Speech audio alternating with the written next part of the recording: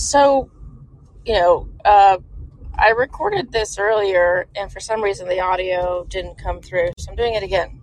But it wasn't that good of a recording, so let's see if I can try again here. I think that Biden is in deep shit, right? He's in deep shit with gas prices. He's looking for any excuse to blame the high price of gas on anything other than his energy policies, his administration. Like, he's looking to blame it on Putin. And not that many people buy that the reason why gas prices are up, or at least not the only reason, is Putin. So he really needs to come up with something that sticks. And I want to offer him something here. I want to offer the entire Democrat Party a little gift, and that is that you should be blaming gas price increases and high costs of electricity, energy, right, to power our homes. You should be blaming all of this on the Bitcoin miners. They are the perfect scapegoat. Now, why do I actually think they're the perfect scapegoat? Well, because most of these people, these Bitcoiners, right, are in fact on the right. They're your political enemy. They are libertarian types. They are Republican types. They're conservatives. So they don't like you, right? You should always want to blame a crisis, especially high gas prices, on your political enemy. And the right is pointing the finger at the left, saying, hey, look, you're responsible for increased gas prices directly through your green energy programs, policies of this administration. So Biden is really struggling to come up with an excuse, right? They don't really want to abandon their green energy policies. It looks like they really don't want to reverse course here, because they keep saying stuff like, we'll buy an electric car, or it's good, we need to sacrifice. Here's what Biden is saying. He's saying we need to self-sacrifice and pay a higher price because of these green energy policies, because the climate is more important than your ability to afford to fill up your gas tank. So they're really putting out, contradictions, I think, when it comes to the price of gas. Like, they're saying, on the one hand, suck it up, buy an electric vehicle. This is the price to pay to fix the climate. This is the price to pay. We all need to be in this together. We need to self-sacrifice. They're saying we need to self-sacrifice to fix the climate, right? So you just have to endure your high gas price. But they're also saying we need to self-sacrifice to the likes of, Ukraine, right, to help Putin. A direct consequence of these, Putin blocks, right, where they were blocking him from doing business. They were trying to hurt Putin, right? But Russia has a lot of oil, so they created sort of a shortage, an extra squeeze, increasing the price of oil, right? So all of these policies, they don't really want to abandon them, and inevitably, being against the fossil fuel industry, having energy policy set against them, isn't going to help the supply issue. So what can Biden do? Like, who can he blame next? He's blaming on gas stations. He's asking them to lower their prices, but they can't really, because they have costs, and if they were to lower their prices below what they pay for the refined gas, they would lose money and they would just close their doors. No one stays in business to lose money unless you're supported directly by the government. So maybe that's the end game. Maybe they want the government to be the gas station owners, right? And just lose money, right? Have to buy oil, but then just lose a bunch of money on selling it for cheap. They could do that, but how would they do this? They'd basically just be printing a bunch of money in order to do this asinine policy. So really what Biden cares about, in my opinion, they really don't give a damn about the people. Like, they really don't give a damn that you have to pay higher gas prices. What they care about is the perception of high gas prices going into this coming, November midterm election. That's all they care about, right? So they're just trying to help their party, not lose some seats due to this gas price, inflation. But their party really is struggling, on inflation across the board, but the focus isn't right now tends to be on gas prices. So what they want to do is they want to blame corporations, right? They want to blame the oil industry, and they can try to do that. But any kind of policy that is directed towards the oil and gas industry in a negative way is actually going to backfire. Like if they tax their profits, if they whatever they do really is basically going to backfire. If they put some kind of price caps on, oil, that's also going to backfire. So they can talk this game about how the oil companies might be responsible. They can talk this game about how Putin might be responsible, but none of these points actually are sticking with the public. The public has become more aware of the price increases, and they just I think that they're waking up. So but what could Biden do that could really, really, really maybe help him out as far as the blame game goes? He really needs a scapegoat. And my option here is blame the Bitcoiners. Bitcoin mining takes up a huge amount of energy in this country, and no one really understands Bitcoin. Even people in the industry don't understand Bitcoin. And, all you need to do is talk a big game about how these Bitcoiners are competing for energy, wasting it on this Ponzi blockchain project, and, and using this energy when other people can't afford to fill their gas car up. They can't afford to pay for AC in the summer. They can't afford to heat their homes in the winter. Right. And you could just say basically like, hey, look, if there was more energy around, if it was cheaper, we'd have no problem with the Bitcoiners using some of it. But the problem is that it's not cheap. It's scarce, right?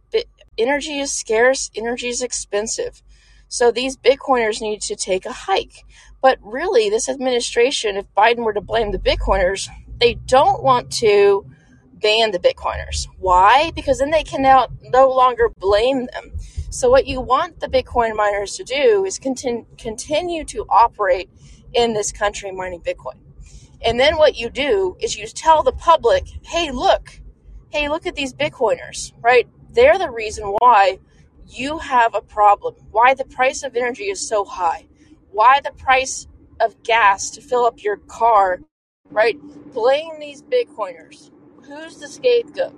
If there's a really bad policy and the consequences of that policy, every politician is going to look for someone to blame. And the Bitcoiners really are the perfect people to blame, right? They're on the other side of the aisle. They tend to be Republican. They tend to be Libertarian, right? They tend to snuggle up to all these Republican politicians. Now, they have convinced a few people on the left to support them, right, through heavy bribes. All these politicians are being bribed by the Bitcoiners. But they are the perfect people to blame. They're the perfect people. They are using, some of the Bitcoiners are on board with ESG and the green movement. But the green movement needs to throw these people under the bus. Why? Because the green people, right, they want our energy to be clean, quote unquote, clean and renewable. But they also have the goal of, if we can get away with using less energy, we should do that, right? We should do that. We shouldn't be wasteful of any energy. And so Bitcoiners are wasting energy because all the Bitcoin, all this Bitcoin mining is just going to support this scam or this fraud, right, that is Bitcoin. It's a Ponzi scheme, right? And there's going to be a lot of people that have lost money in Bitcoin. We see there's a huge crash, right, that recently happened, and it's probably going to go down further. there's a lot of people that are going to lose money. Use that to your advantage, right? Get the people on your side, and you can even convert perhaps even a lot of maybe libertarians or Republicans who lost a lot of money in Bitcoin. And you can tell them, hey, look, you should have never trusted, these Republican politicians. You should have never, ever trusted these people that sold you Bitcoin. It was a big lie. It was a big scam. And you're wasting, our precious, scarce energy resources and driving up prices because it's economics 101, right? The more people demanding a scarce good, the more the price is going to shoot up. So, uh, maybe the Democrats can even get more Republicans on board who were falsely conned into joining the Bitcoin movement, and they can say, "Look, you guys are to blame." Now, I do think that Bitcoiners are partly responsible for rising energy costs, and I do blame them for trying to lobby energy policy in a direction which I think is unsustainable.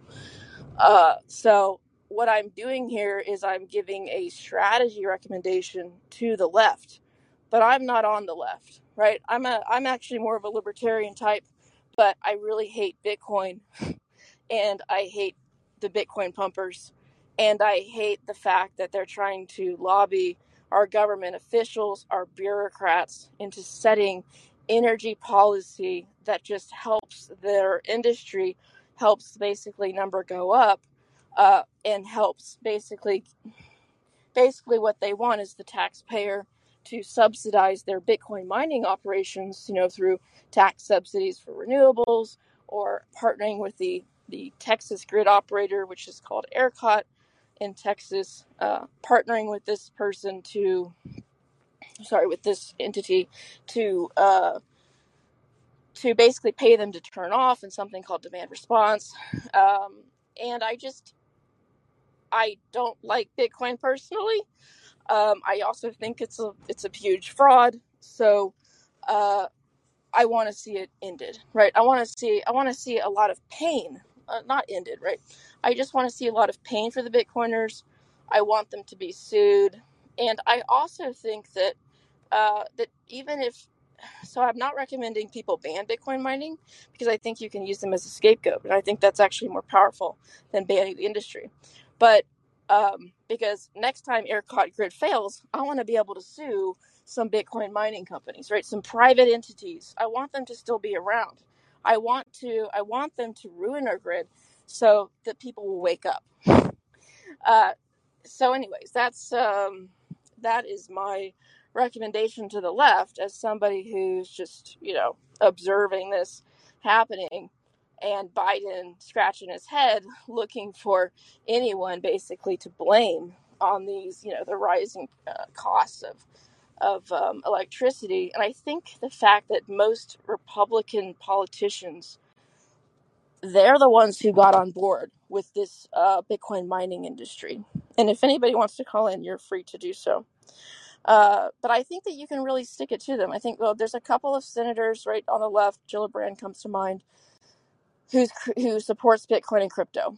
But I think that if Biden were to come out against it, if he were to start talking about how, these Bitcoin miners are driving up the cost of electricity for everybody, they need to shut off, they need to go back to Russia, wherever they need to go to during this energy crisis that we're experiencing. And the funny thing is, this is kind of happening all over the world. But I think that would resonate. And I think very quickly, Bitcoin would become very, very bipartisan. Sorry, it would become very partisan. The Bitcoiners right now hope that it's bipartisan. They really hope this to continue. And to the extent that constituents aren't running to politicians because they've lost money, perhaps they can pretend like it's bipartisan and pull the wool over people's eyes because they're just not focused on Bitcoin. They're not focused on this issue.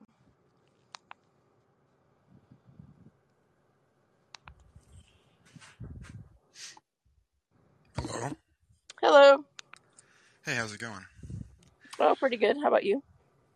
Good. I was just listening to your take for probably only about 5-10 minutes, but it reminded me of when I saw, so there was a blackout in Tehran because energy grid was overburdened from Bitcoin mining. And I mean, the oil is nothing to them, right? They just pull it right out of the ground and turn it into money. And so it's right to be concerned about that, but it's really just symptomatic. Because why? Like, think about why Bitcoin exists. It was a way to divest in the U.S. dollar, to sort of decentralize the idea of money. But why did they do that? It's a fraud, but the dollar is a fraud. They're responding to the fact that the Fed has total control over who has access to wealth in this country. They devalue that with impunity. I mean, what is it right now? I mean, I'll just do a little bit of math. Okay. So I agree completely with that. I don't like the dollar printing either, but I don't think even Bitcoin. Yeah, but they would stop with the funds rate, the coupon rate, the repo rate, the ways in there's a lot of hidden ways in which they deploy monetary policy, and they tell you that the inflation is at 8%, which is already outrageously high. But first of all, they're comparing like steak in 1980 to ground beef today, to say that beef went up only 8%, as if only is. And Yeah, so, like, if you go steak to that's steak, it's almost twice that, and that's still not prorated, meaning if you own your house, you're being counted. So people who rent their housing and commute to work unpaid have a cost of living that year over year that's more like 20%. And 1.2 to the fourth power is 2. What that means is every 4 years, the purchasing power of the money in your bank account gets cut in half. That's insane. That's sure. why Bitcoin exists. I agree. So, like, well, you got to just punish Bitcoin out of existence. What you can do is stop the Fed from being able to use a currency as a means of reinventing serfdom.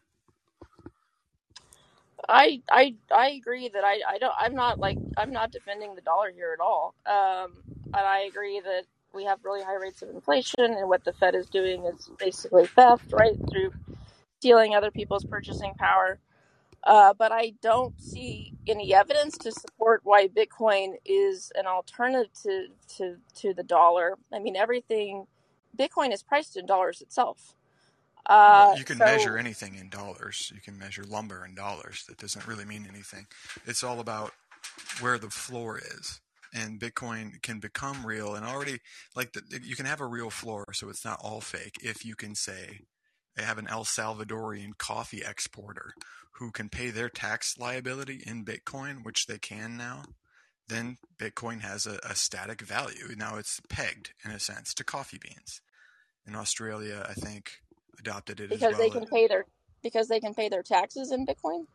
Yeah, if you can pay your taxes in Bitcoin, like, that's why the dollar is No, the not reserve necessarily, currency. because that you're assuming that the government is going to hold Bitcoin on their balance sheet and not sell it for another currency, right? Well, the El Salvadorian government does hold it on their balance sheet.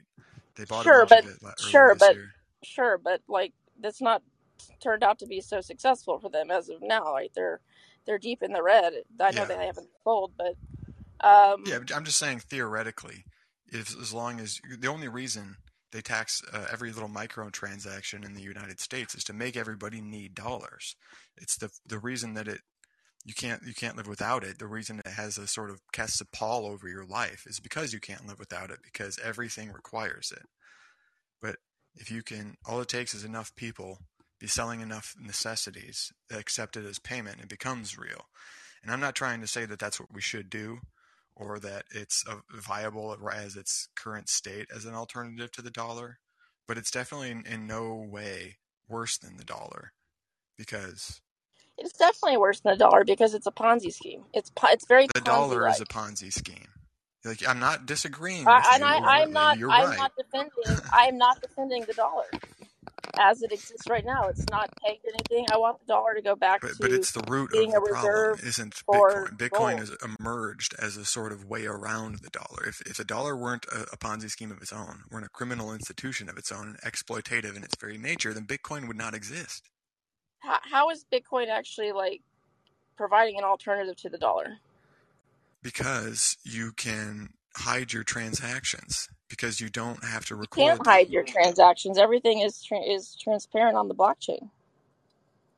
It's anonymous, though, nominally. It doesn't go But through it's not banks. anonymous. It's pseudo-anonymous, but it's not completely anonymous. It's anonymous enough that nobody's going to go through the trouble to find out when I'm buying a pizza and from whom. And it doesn't go through the major banks. That is the major hub through which everything is observed, recorded, and taxed. And as long as you keep it off of the balance sheet of Goldman Sachs and Merrill Lynch and Citibank, then you can have an economy that's sort of parallel to the other economy, and currency that doesn't lose its value at 20% every year. That's So why you're conflating two different things, though. Like, so this is a noble goal to have transactions outside of the bank, digital transactions outside of the bank. I'm all for that. But that's very different than having a stable unit of account that can act as money or a medium of exchange, where things in the real economy are priced in this thing called Bitcoin. And I don't see that happening. That nothing is being priced in Bitcoin. It's not treated as a unit of account. It's just a way to move like dollars, because there's a price for Bitcoin in dollars. It's a way to move real money right now, which is dollars. for now, but you could Yeah. peg it to the Chinese yuan as well. What you could You peg could what peg to it to the Chinese on? Bitcoin. Yeah, eventually. Well, they don't really want to peg it to anything. They want it to be free floating, I think. Like, just because they don't want to back it with any kind of real asset or other currency or good. They just want it to be completely like unbacked by anything. That's my understanding.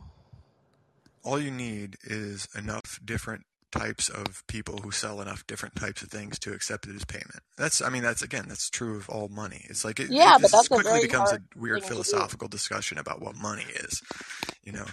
Like our treasury securities money, because the banks call it cash on their balance sheet. They can turn it into money via collateralization at any time, and they use it to pay each other. And funds trade securities for Boeing stock without ever turning them into dollars. So is that money?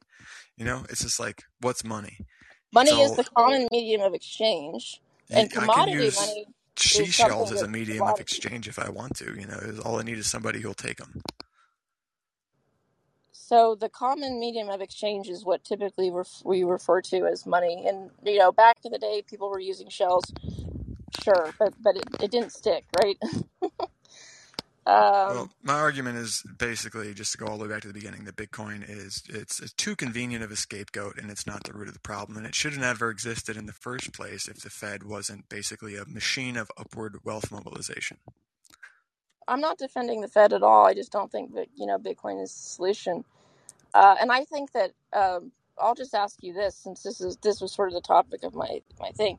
Do you think that Bitcoin mining should be allowed to exist when we have a true energy emergency, when people can't afford to pay for their electricity, AC or heat in their home? Do you think that Bitcoin comes before that or after that? And sort of, if you think you can disallow the mining of cryptocurrency, then why can't you disallow our current monetary policy? It's much more easily done, efficacious, and strikes more closely to the root of the problem. It's like, take all the political energy that you want to spend. Well, you're not answering my question. You're acting like a typical Bitcoiner, right, where you're evading and throwing. I'm not a Bitcoiner. I don't want Bitcoin to exist. I don't want it to be the answer. I want the reason it exists. Like you're defending it.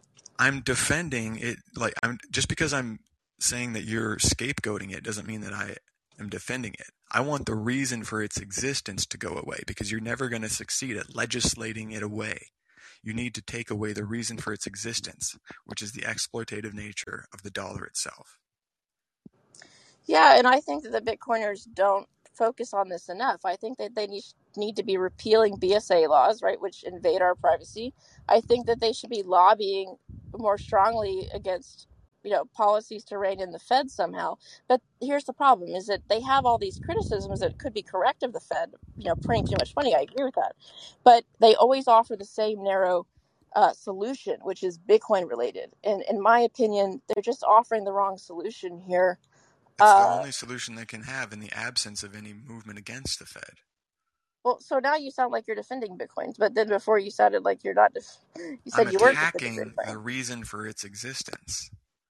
You can't legislate it away. It exists in a parallel dimension where people are always going to find a way to trade in some sort of currency that is not the dollar, because it's too inflationary. I get that Bitcoin's global, and that if any one country bans the activity of mining, it can go to another country, and I realize that. So Yeah, you If can't people can turn sunlight into Bitcoin anywhere, and you can't stop them. I don't want to stop them. I'm just saying that you could get a lot of people very angry if they see the price of gas going up, and then they see a Bitcoiner on TV, right, on some show, talking about how Bitcoin mining is necessary, right? So But this person is Bitcoin's going not to why the say, price of gas is going up. So there was a gas station right here in my town that came in and dropped the price of gas 10 cents because there okay, was kind of here, a little mini monopoly let going me let on. me let me interrupt you real quick. Let me have you answer this question. If there's more people bidding for certain assets, say energy, and keeping the supply the same, if there's more people demanding this energy for whatever reason, will the price go up? Neither the demand nor the supply has changed.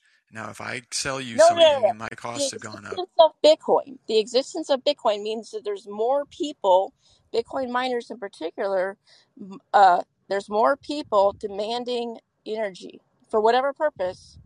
That's true. Like if the Bitcoin miners, if Bitcoin was never invented, that is a there'd just be negligible amount of less energy demand. than what goes into aluminum production.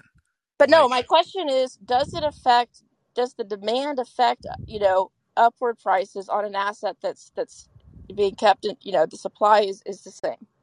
that's More like people saying my demanding the farting asset. adds to global warming. It's nominally true what you're saying, but is a negligible amount of energy consumption. Okay, so you did admit that it's true. That's good. That's the first step. Yeah, okay, sure. It's also So true that so if I so like, someone that can't so somebody so the United States, right? Energy is pretty scarce right now. We have this energy emergency and the prices are going up for you your have no sense of utilities scope. If I and shoot your a cow, gas. I've raised the price of beef too, but that's just me shooting one cow. Like, Okay, you but have no sense of scale. now I'm talking about perception. So somebody who can't afford their gas, right? They see gas going up, and then they see the Texas Republicans uh, basically cuddling up to the Bitcoin miners, saying, "Yeah, come to Texas, come here, mine for Bitcoin." That is going to the perception of that is that there's more people coming to Texas and there's more people that require energy that's going to bid up energy. And the perception of that is that these Bitcoin miners are coming in here and bidding up for electricity, just like I have to pay for electricity too. The And increased that's price of bad because energy the is price not is going to go going up. to the increased cost of production of energy. It's just monopoly pricing power. It's basically Wait, a say form this of rent again. extraction. Say your point again. Sorry.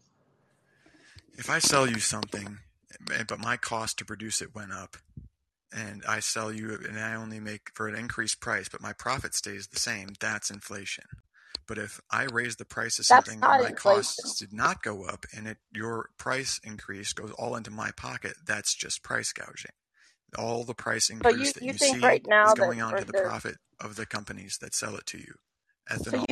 you think that these companies that sell gas right now, they're just like their costs are staying the You same. can look They at their don't. profits and see that it's perfectly proportional to the price increase. It's not rocket science. Like, it's right there. They brag about the profits because they want their stock price to go up. They're not even trying to hide it. Do you admit that energy prices have gone up in the past year? Do you admit that natural gas prices and oil prices have gone And up in the every past single penny has gone into the pocket of Chevron and British Petroleum. It is not the case that they have like exorbitant cost increases.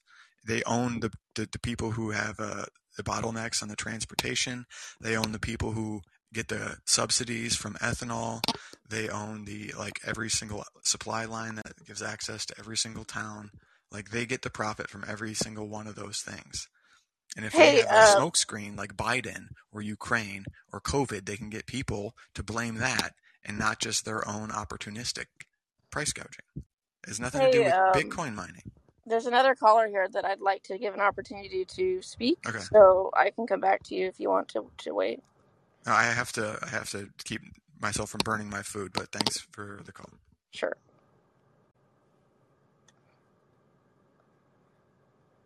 Where was he?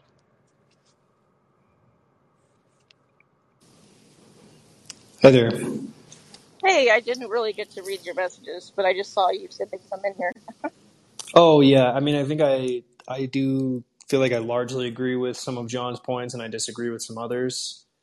But I think first things first, we should. I would like to just claim that Bitcoin and most of these other so-called cryptocurrencies are not actually really currencies. They are just an investment asset.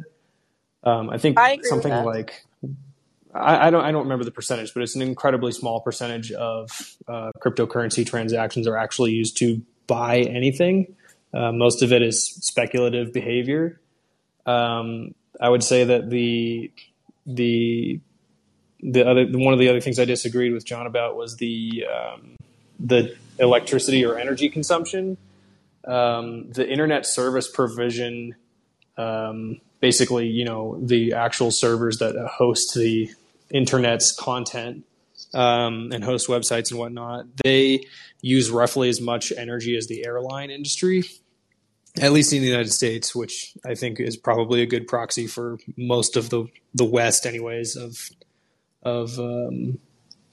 Anyways, they use an incredible amount of energy just to host the internet, and the mining for cryptocurrency that are now done through a relatively small handful of larger conglomerates. They've kind of almost taken on the role of like central banks or large corporate banks in the realm of crypto investments.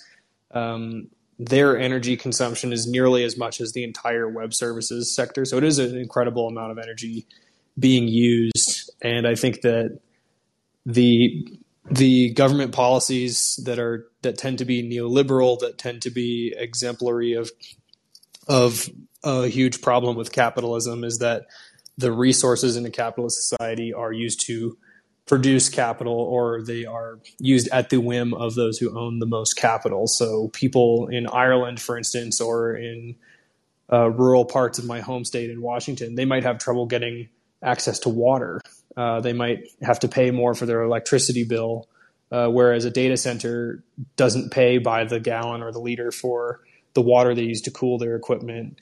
And they have no issue purchasing the electricity, although it actually provides no productive good or service for any of humanity. A data center? A data center is equivalent. You can think of it like a mining, just a building full of computers. What was your last line there? Did you say a data center doesn't provide any utility?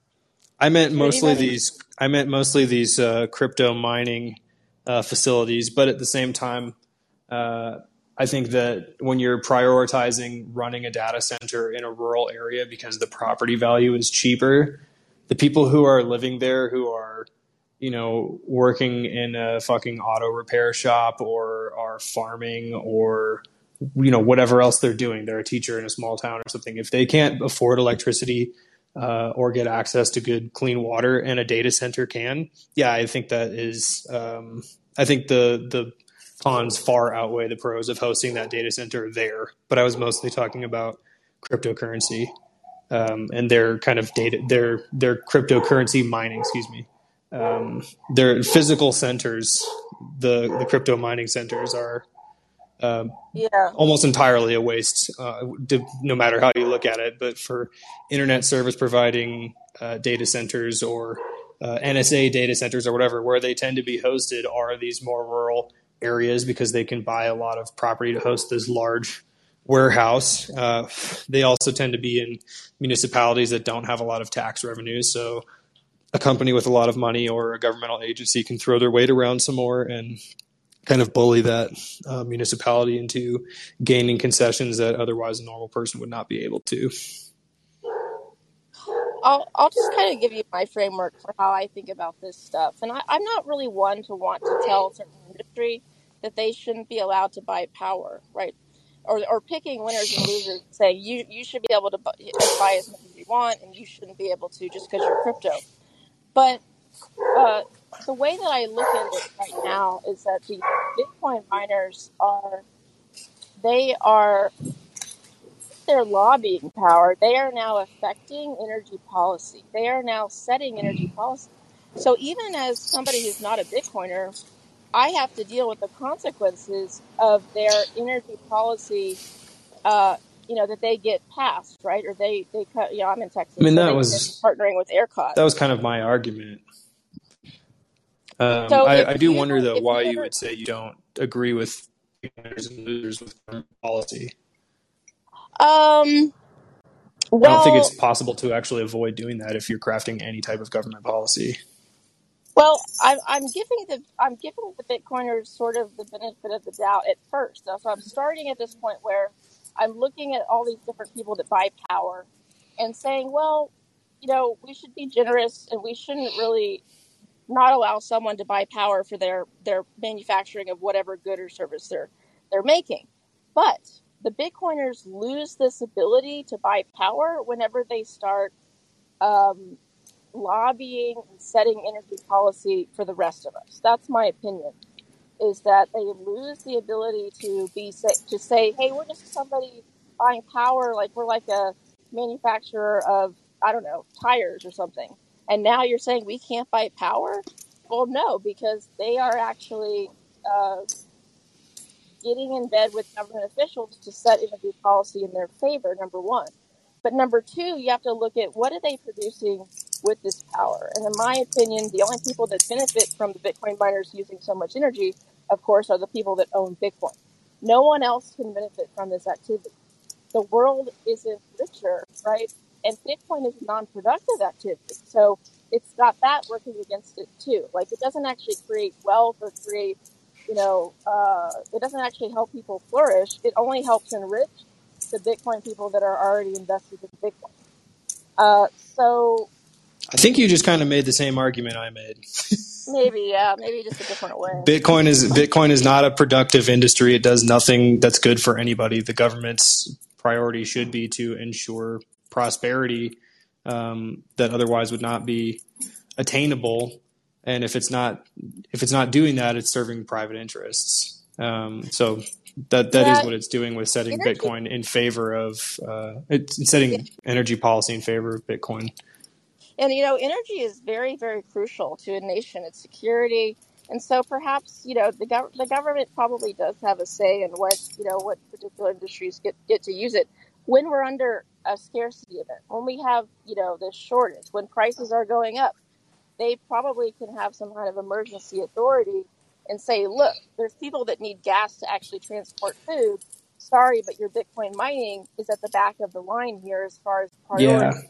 And this And is why I support like nationalizing key one more industries because comment, yeah, one more comment. If we were a very rich country, say gas was 90% lower than it is today, I would say that most people wouldn't have a problem, perhaps. Or maybe not 90%, but say far, far lower. And we were a really rich country. We are no longer a wealthy country. Like, we are in debt, right? We don't have the luxury of mining Bitcoin. That should go at the very, very bottom, in my opinion. Well, a couple things there. The United States does still have some of the largest like reserves of currency in the hands of private individuals. I mean, there is no wealthier country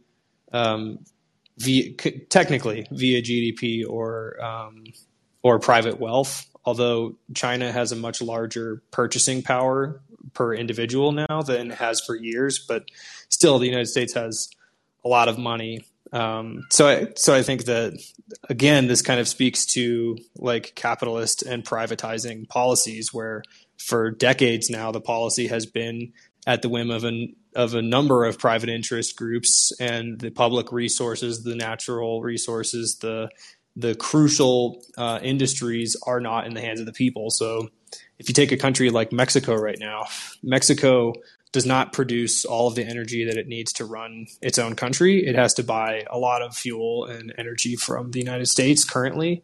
Now, they are trying to change that, but the point being that they have a nationalized oil industry. Pemex is almost a monopoly in the country. There are other gas stations, but they have a sort of almost a price ceiling or like a regulating effect from the national gas station, because they don't actually like price gouge so much.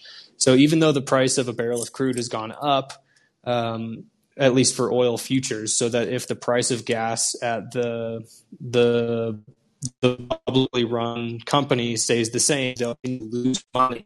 But they're doing that because they consider energy a public good. So they're causing their national oil industry to lose a little bit of money in the short term while they work towards energy sovereignty because they don't want to fuck over their population. And to John's point earlier, there have been higher prices of a barrel of crude recently, and they weren't charging this much money per gallon at the pump, so it's certainly price gouging. Huh. Yeah, one thing you said just stood out to me. The fact that you said we're a rich country. We have, I don't think we are, just because we have a huge national debt, and the federal government has to basically get the Federal Reserve to buy a lot of their most of their bonds that they issue, right? So that it can so the government can get spending money to spend on all kinds of programs. And I'd also point out that we don't have a sovereign wealth fund, I don't think. Some other countries who have a surplus have a sovereign wealth fund where they hold, either gold or other countries' treasury bonds or currencies. I believe the United States doesn't have that. So I don't know what you said. Well, you said something like this is the reason why you thought we were a rich country, but I missed it. Well, we're a rich country by GDP, and we're a rich country by the wealth that private individuals hold in the country. And if you look at where that wealth comes from, it tends to come from exploiting the labor of workers without a fair reimbursement of their pay. If you look at, for instance, real wages adjusted for inflation and buying power in the 60s and 70s of the average worker, they were their money took them a lot farther than it does now.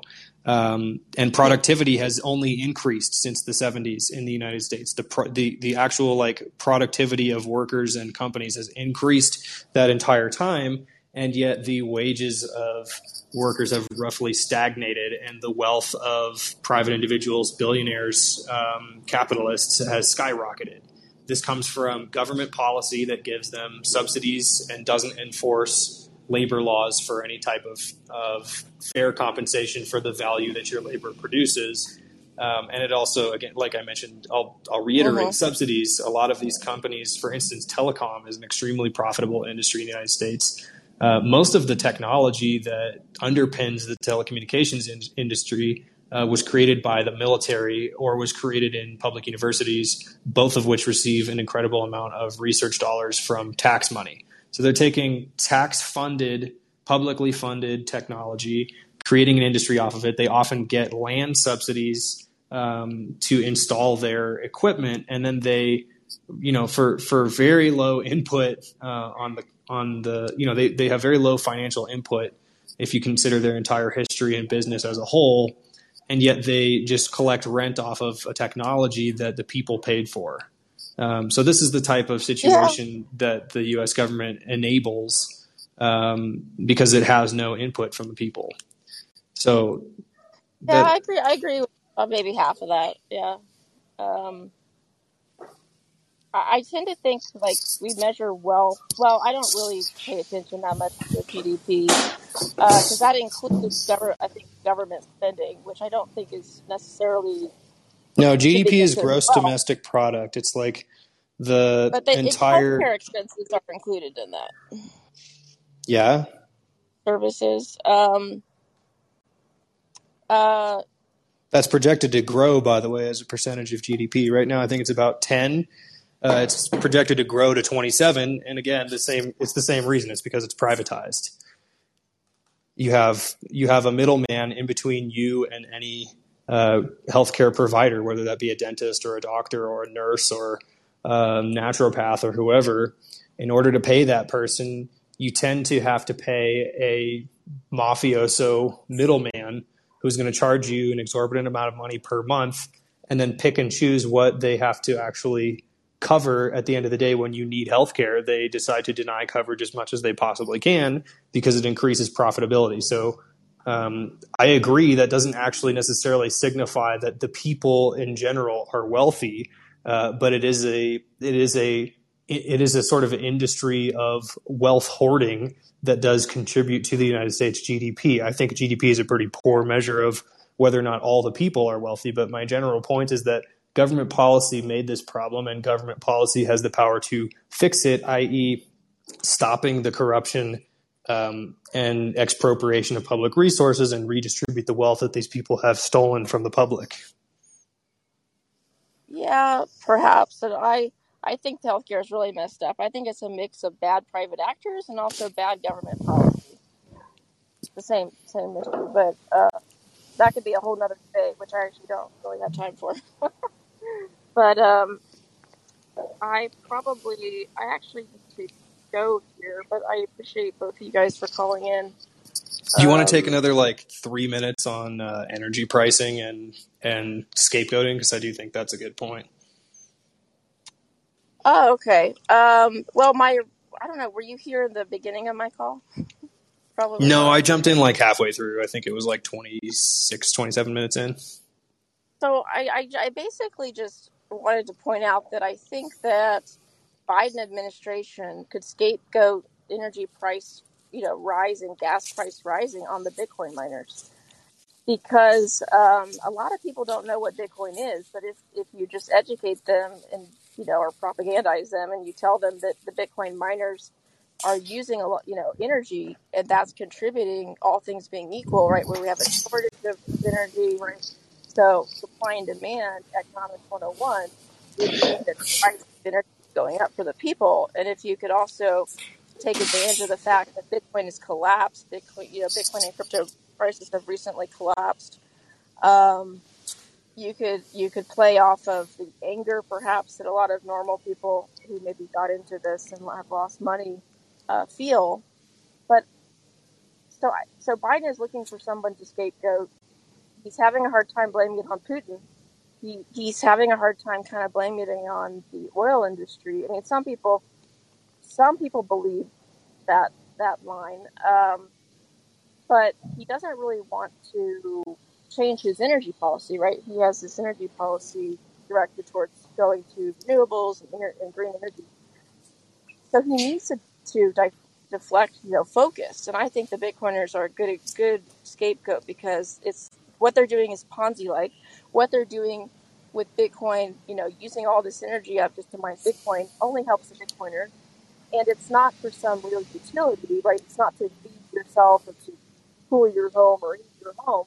It's to basically propagate this Ponzi-like scheme. And a lot of Bitcoiners happen to be on the right, so they're enemies of people on the left. And also a lot of Republicans have jumped on board with the Bitcoin movement. So it kind of just makes natural sense to me for the left to basically start blaming a lot of the price increases. And I think it is partly true that the Bitcoiners are partly responsible for increasing prices.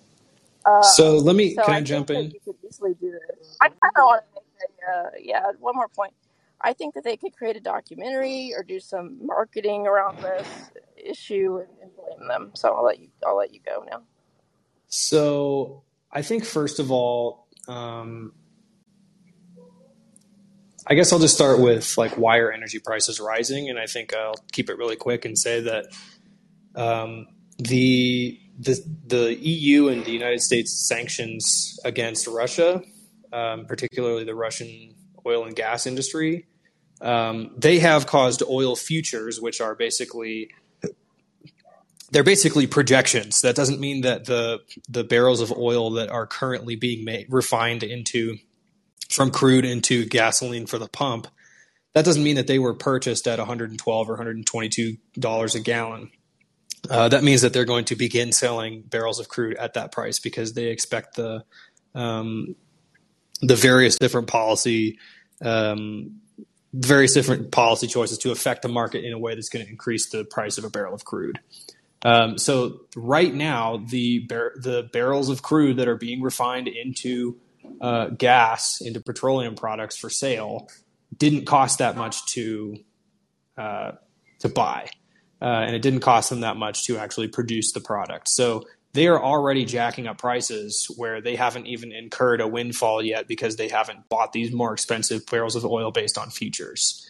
So I think it is very true what John said earlier, that the majority of this is not actually inflation, because it hasn't currently cost the producers of oil any more money to produce their product, but they are charging more because they can get away with it. So that's one. But two, Biden and, to a large extent, this is also Trump's policy and Obama's policy. Obama and their administration orchestrated a coup amidst a general uprising in Ukraine in 2013 and 2014, and they put into power people who were more supplicant to United States and EU foreign policy demands. And then you had Trump begin to authorize arms shipments to Ukraine. And around 2015, 2016, you had NATO going in, multiple NATO countries, including the US and Canada, but others, going in and training battalions who are both in the formal Ukrainian military and also in sort of private militias. And then you have now Biden escalating it to the point where it's become a larger war. So you have three administrations pushing this policy that is affecting Europe in a large way, and it is mostly for energy policy. If they can keep Russia from being Russia is the natural energy trading partner with Europe, but there are other countries that were natural energy trading partners with Europe, like Iran and Libya. But through similar measures, through war and sanctions, the United States has split apart other more sensible trading partners for Europe's energy needs, so that the United States can now sign LNG contracts with Germany and other countries that could get their energy much cheaper from closer neighbors. But instead, because of years and years of concerted efforts, they are now buying energy from the United States, or they're trying to, for instance, they're coaxing Israel to kind of expropriate more of Lebanese gas, which is in the sea outside of Lebanon. Your audio is actually kind of bad. Oh, let me, can you hear me? Your audio is kind of breaking up. I'm going to turn off my Wi-Fi. Yeah, it kind of comes and goes. Is that any better? Well, let me ask you one question. Yeah, that's better. Let me ask you one question real quick. Yeah. Biden himself has said that oil prices or gas prices are going up. He basically just says, like, Putin's price hike. So yeah, I mean, that's a crock of shit. So you don't agree with what Biden said, that it's Why would I agree with that? What evidence is there to support it? Is like, yeah, so you don't agree when Biden says, like, the price of oil is going up in price. You don't agree with that. You think it's being manipulated in the futures market somehow. Well, right? the futures of oil are actually going up because of rational calculations. The calculations are only rational because the U.S. and Europe have insane foreign policy with their military for the purposes of energy. So because most of the governments in Europe are not necessarily sovereign, they are junior partners to the U.S. imperial project, they're okay with fucking over their own people's self-interest. And that self-interest would be, we should buy energy cheaper from Russia, from Libya, from Iran. But instead, Europe's governments go along with the United States plan, and they're now signing contracts with the United States to buy liquefied natural gas from the U.S. and Canada, which is more expensive. There isn't actually enough supply to replace what has been lost. And they're not actually investing in increasing their nuclear or wind power or hydropower or solar power in Europe. So they're fucking themselves. And the price of oil is actually going to go up. But the price increases you've seen at the pump already in the United States are not due to a scarcity. They're due to price gouging. I will concede that perhaps, I don't know, there's got to be a lag time, right? So maybe the best way to rationalize it or explain it is that the people who run the gas station, perhaps they bought this gas at a prior point, right, when oil was actually lower. And what I hear you guys saying is that they've actually increased the price because of maybe what the market is doing today, but they bought this oil in the past. And so yeah, they're increasing the price because people don't understand. People don't understand oil futures. People think that when they see the price of a barrel of oil go up or down, they think that they might assume that the entire market is a spot market where you're buying it right now. instead of over long-term Yeah. contracts that are based off of So, futures. so the spot market is what people pay for the commodity today.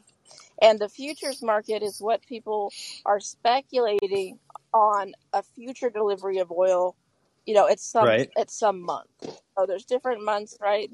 So But when you sign a in contract, theory, sometimes you sign a contract that says we're going to go with the market price, which benefits the oil producers. And sometimes you go with a contract that says we're going to pay a fixed rate over 5 or 10 years, which benefits the customer. So it's not all either or, but in the vast majority of cases, the price hike at the gas pump is manipulation right now. In the so the future, there gas, may be a sort of I don't want to say natural, but there may be a reactive rise in price of what gas stations need to actually sell the gas for to still break even or turn a profit. That goes back to my so, point earlier about Mexico. But anyways, so gas that goes into your tank is a refined derivative product from the, spot oil or whatever that's trading. yeah, Um, there's also, you think about this as a businessman who probably has to pay like utilities, like AC in his store. Did people? I don't know anything about gas station businesses. Do they actually separate out the cost, like just the cost of what they're selling the gas from like everything else they sell? So say candy bars or whatever else they're selling, and then like what are their costs? Like they have to hire people, they have to pay yeah, the I think utility most. bill. Like, Yeah, but you're breaking it down actually to too much of an individual level because this is taking place at the refinery, right? So if yeah, but if type there of is a refinery. individual who's part of not a cooperative, but you know how there's like a family that might own a 7-Eleven or a Yeah, AMPM store or whatever, like they might be the sure. managers and they end up running more of the day-to-day business. They don't really have Yeah. all that much control over the individual price per gallon at their pump because they have to buy they have to deal with whatever the larger company says. They have to deal with whatever The refinery. they have to deal with whatever Arco or whatever Shell or whatever Exxon says. So when these companies have relative monopolies over the industry, they are privatized, so they actually have no interest in acting for the public good.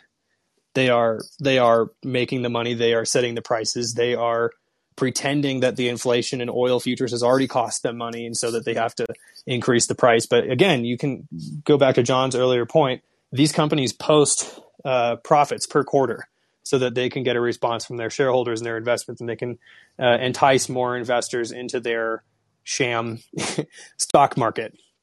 And they are advertising record profits right now. There have been higher oil futures in the past, like around the onset of the Iraq War. And at that time, the price per gallon in the United States was cheaper, even though the price per barrel of crude in futures was higher. So this behavior it's not novel. There's always price gouging and monopoly rent seeking. But this is a different, this is a different price per barrel in a similar situation we've seen before where the oil companies and the futures markets react due to wars that are strewn about oil producing nations. I know for a fact that at least ExxonMobil, they got rid of that business line. They don't actually own the gas stations anymore. But I don't know about other majors. Some other oil majors probably own their stations or take some kind of a royalty fee. Or maybe Exxon takes a royalty fee for the brand, but they don't own the stations anymore. Well, even so, I kind of want to move on because even so, I think that saying that maybe there's actually more inflation or profit seeking at the level of the individual person who runs a station or a chain of stations, I still think that's kind of missing the mark. I think well, that the foreign policy and the energy policy have much more to do. I just want to make one point that I think that, and I haven't done a lot of research, but this is my speculation on the issue. The gas station people are really far away from the upstream oil, right? It has to be refined. It has to be sold. So I think that I would assume that these gas station people, unless there's a bigger group of them, that they're not hedging in the futures market, that they probably, maybe they have a long-term contract to buy at a certain rate from the oil companies. But eventually, like, these rates get renegotiated and stuff. There's probably clauses in there if inflation goes up this much, if the oil producer costs go up, then they probably renegotiate the deal. So I tend to think that, like, I tend to give these gas stations the benefit of the doubt and blame That's what I'm saying. more on inflation, but I don't know the details and I haven't done the research. But I would just give them the benefit of the doubt until I see evidence really to the contrary. Yeah. So there were a couple other points you made. Do you have time to talk about the sort of perception about Biden being opposed to the oil industry or Biden's place in the political landscape? Because those were other things I wanted to talk about as well. I don't think I have a lot of time for that. But if you want to continue this on, I'd be happy to talk about it further at some point. Sure. Yeah. Yeah. Sometimes on Thursdays I have a show where I just don't have a subject prepared and we can just talk about whatever people want. Or if you do another episode, I'll try to tune in if I have time. Yeah, and I kind of do them randomly, even though I tend to sometimes schedule them. I'm really bad about not sticking to a certain time frame. But if you like message me or something to say do it this time at this day, then I can plan on that. Sure. Why don't? Well, I want to do like a 1 or 2 minute, real quick. Just lay out your case. I can. Oh yeah. Okay. A couple minutes, but so at the beginning of Biden's term in office, he released a series of executive actions that